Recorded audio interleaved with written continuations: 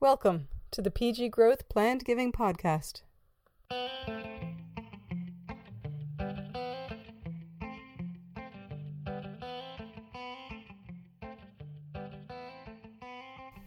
Thank you for joining me on the PG Growth Planned Giving Podcast. I'm Ed Sluga. Today, we're taking a unique look at planned giving by focusing on one sub-segmentation of the charitable world.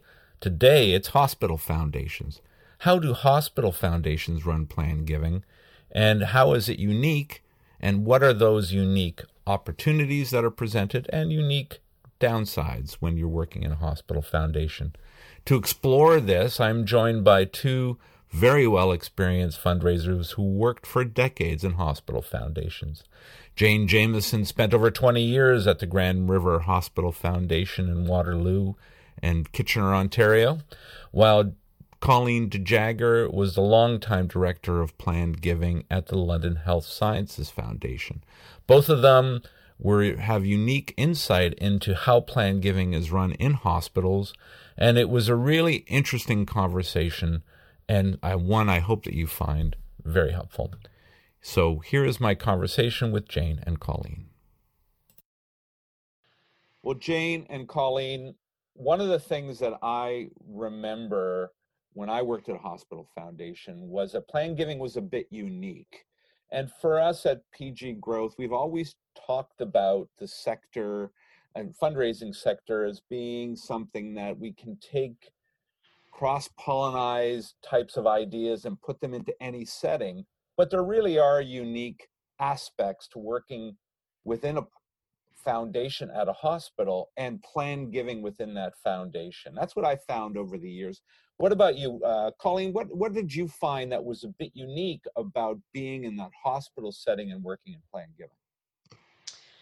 Well, I think one of the key differences is the fact that it's so dependent on government support, and that can go awry pretty quickly if you switch governments, or there's some big budgetary emergency provincially.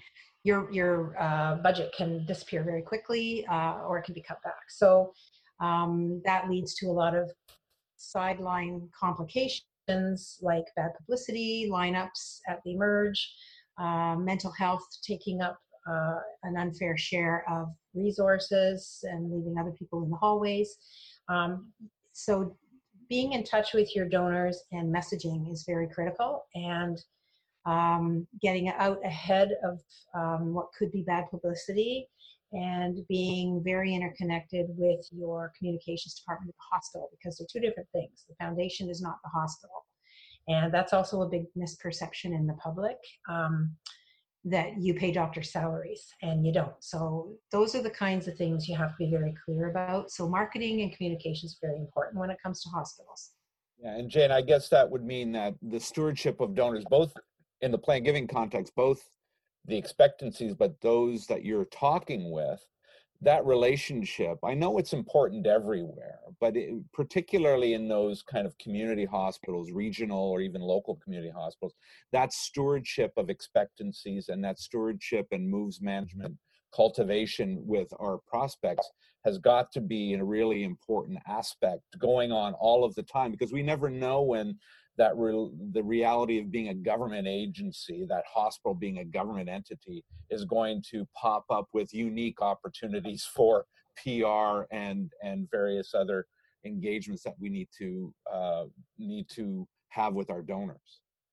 For sure. I think Colleen's point earlier about having close relationship with the communications department of the hospital is really important, so that you understand the messaging when a crisis occurs, when bad publicity occurs, and you want your donors to feel like they're part of the organization, that they can pick up the phone, and even if they're mad about wait times and Emerge in hallway medicine, any of the things that bubble up all the time in hospitals, you want them to pick up the phone to say, what's going on there? I don't understand this. And you want to have those conversations.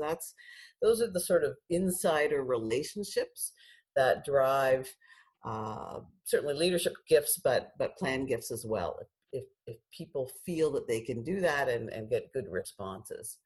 Yeah, absolutely. I guess the government, that reality of the hospital being a government organization and the foundation being connected with it and raising money, they'll provide some really positive opportunities. I mean, I think about the medical professionals, and depending on the size of the hospital, perhaps some of the research professionals that are floating around. Some of them world renowned, some of them known in Canada, some of them, important medical professionals in our communities. They're really available to us, aren't they? Which is another unique aspect of being in a foundation related to a hospital and promoting planned gifts. I mean, that's something that is a bit of a gem that the hospital foundations have. Isn't that right, Colleen? Yeah, I would say that's key because really, um, if your doctors are on side with your fundraising efforts and the purpose behind you as a foundation, they could be potential plan giving officers. They're the ones that can identify. And I know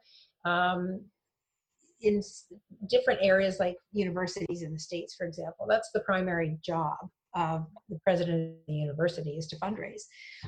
If you can get doctors on side, they can be very good resources. They can call you and say, I've got a patient who would like to talk to you, or I think you should call this guy. And it has happened many times with me. And because they have a very intimate relationship. And we all know that planned gifts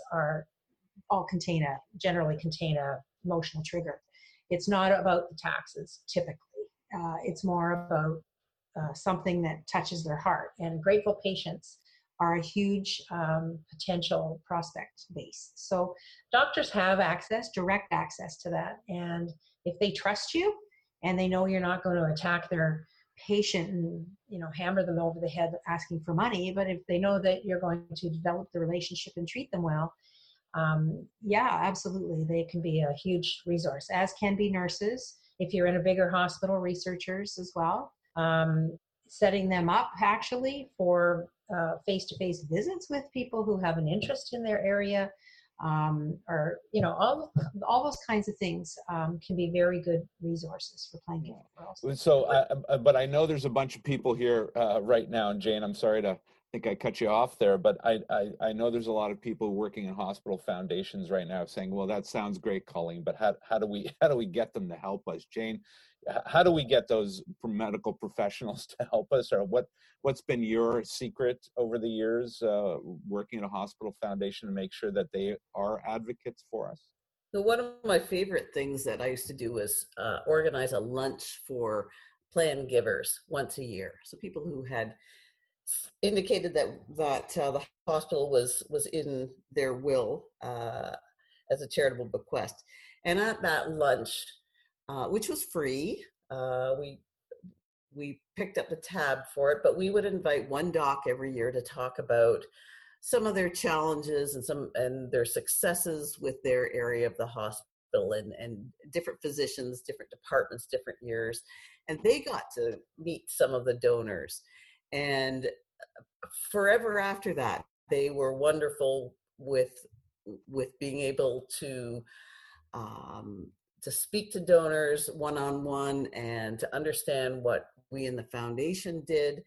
And these were real people that were ultimately left big gifts a lot of times to their programs or to the hospital in general. And it was a really neat way to bring together the donors and the physicians, and it was really powerful. I enjoyed doing that. Absolutely. I know from my own experience, it was always very powerful.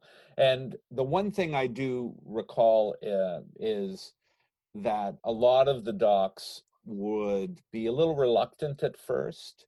They didn't know what they would say. And a lot of them, too, felt as though their program was not all that exciting.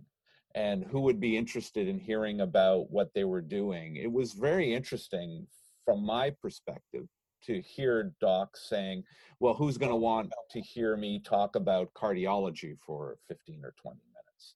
And it was really for me an important point to get across to one or two of them, that our donors want to hear as much as you've got to give. They're fascinated by what you're doing, and Absolutely. I think they became champions within the medical staff to say, hey, I had a really great experience going to that event. You should do it if they ask you. And I think that leads to one of the things Colleen was talking about, which is also kind of a unique experience in the hospital foundation world, is the source of our prospects. And I know, Jane, from working at a community hospital, that everyone in the community is our prospect. I think that's what you found as well, working at Grand River Hospital Foundation, that we touch the lives of pretty much everybody who works in our community. Is that what you found? Absolutely. And there were grateful patients that became plan giving prospects, but their families as well, who were so appreciative of care that they received. Very emotionally based plan gifts. The hospitals are very lucky in that way to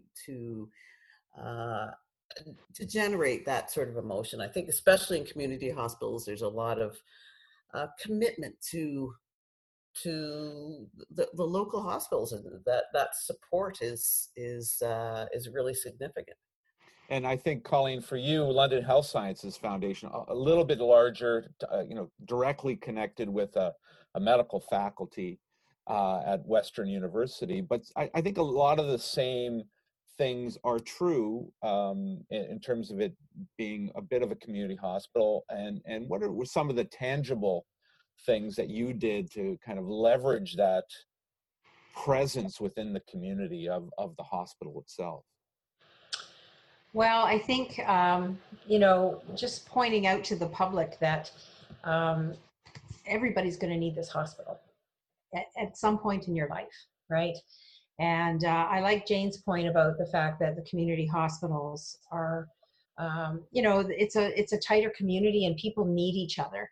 What I used to find, ironically, at London Health Sciences Foundation was that some of our best plan giving donors were also people from the more remote communities. And I had a theory behind that, was that people who live in a big city and they have access to these big hospitals, they take them for granted. So they're not as, they still support them, but I think from outside of that community, when you're into a rural situation, if there's a severe crisis, airlifting someone to a major hospital for specific surgery is going to have to happen. So those people in those outlying communities, they have an appreciation for the big city hospitals. So it's interesting. I always found that juxtaposition kind of interesting, that the people in the city, I had more plan giving donors and prospects outside of London than I did in London. And I always found that very interesting. So I think the community aspect extends into, like, not only within the community itself, which is great because everybody in that community knows they're going to need their community hospital, and that, funding is a struggle sometimes, but also extending it into the big cities where they can get the specialized health care that they can't necessarily get remotely, like in a remoter location. Yeah, absolutely. And I want to touch on one other thing that you mentioned, Colleen, and something you were saying earlier, which I think is a really unique thing when it comes to the hospital foundation. And that is, a lot of our community wants to support the hospital, but doesn't really understand what the foundation is raising money for. And I think that's another challenge that we have, but a unique opportunity as well for us to talk specifically about what it is the foundation raises money for, and what relationship that money has to the overall operation Yes. of the hospital. I know that that's something that we have to always work at trying to explain, particularly with gifts that will be created today, but obviously with the plan giving world, help the hospital in the future. But it's a narrative that we have to focus on, isn't it? Absolutely. And I think that's really important. I think that's why when you get into plan gifts, a lot of them come from grateful patients because they've walked the walk. They've lived it. They understand that, the government just pays for the basic standard of care. And if you want an MRI machine, you're going to have to pay for it yourself, or a robot, or any of these extra things, or even up-to-date ultrasound machines. They aren't in the budget. So you got to raise the money. And that is critical in your messaging, for sure. And Jane, have you found that that's something that's easy to differentiate out in the marketplace? Is that something that we've got to constantly work at? I think that messaging constantly has to be out there. And, it's nice to have the cases for support that are, the glitzy, new, shiny equipment. But I think the message also out there can be that that we're raising money for really basic, the beds, the pain pumps, the ultrasounds, as Colleen mentioned, that the year in and year out, those items are being replaced.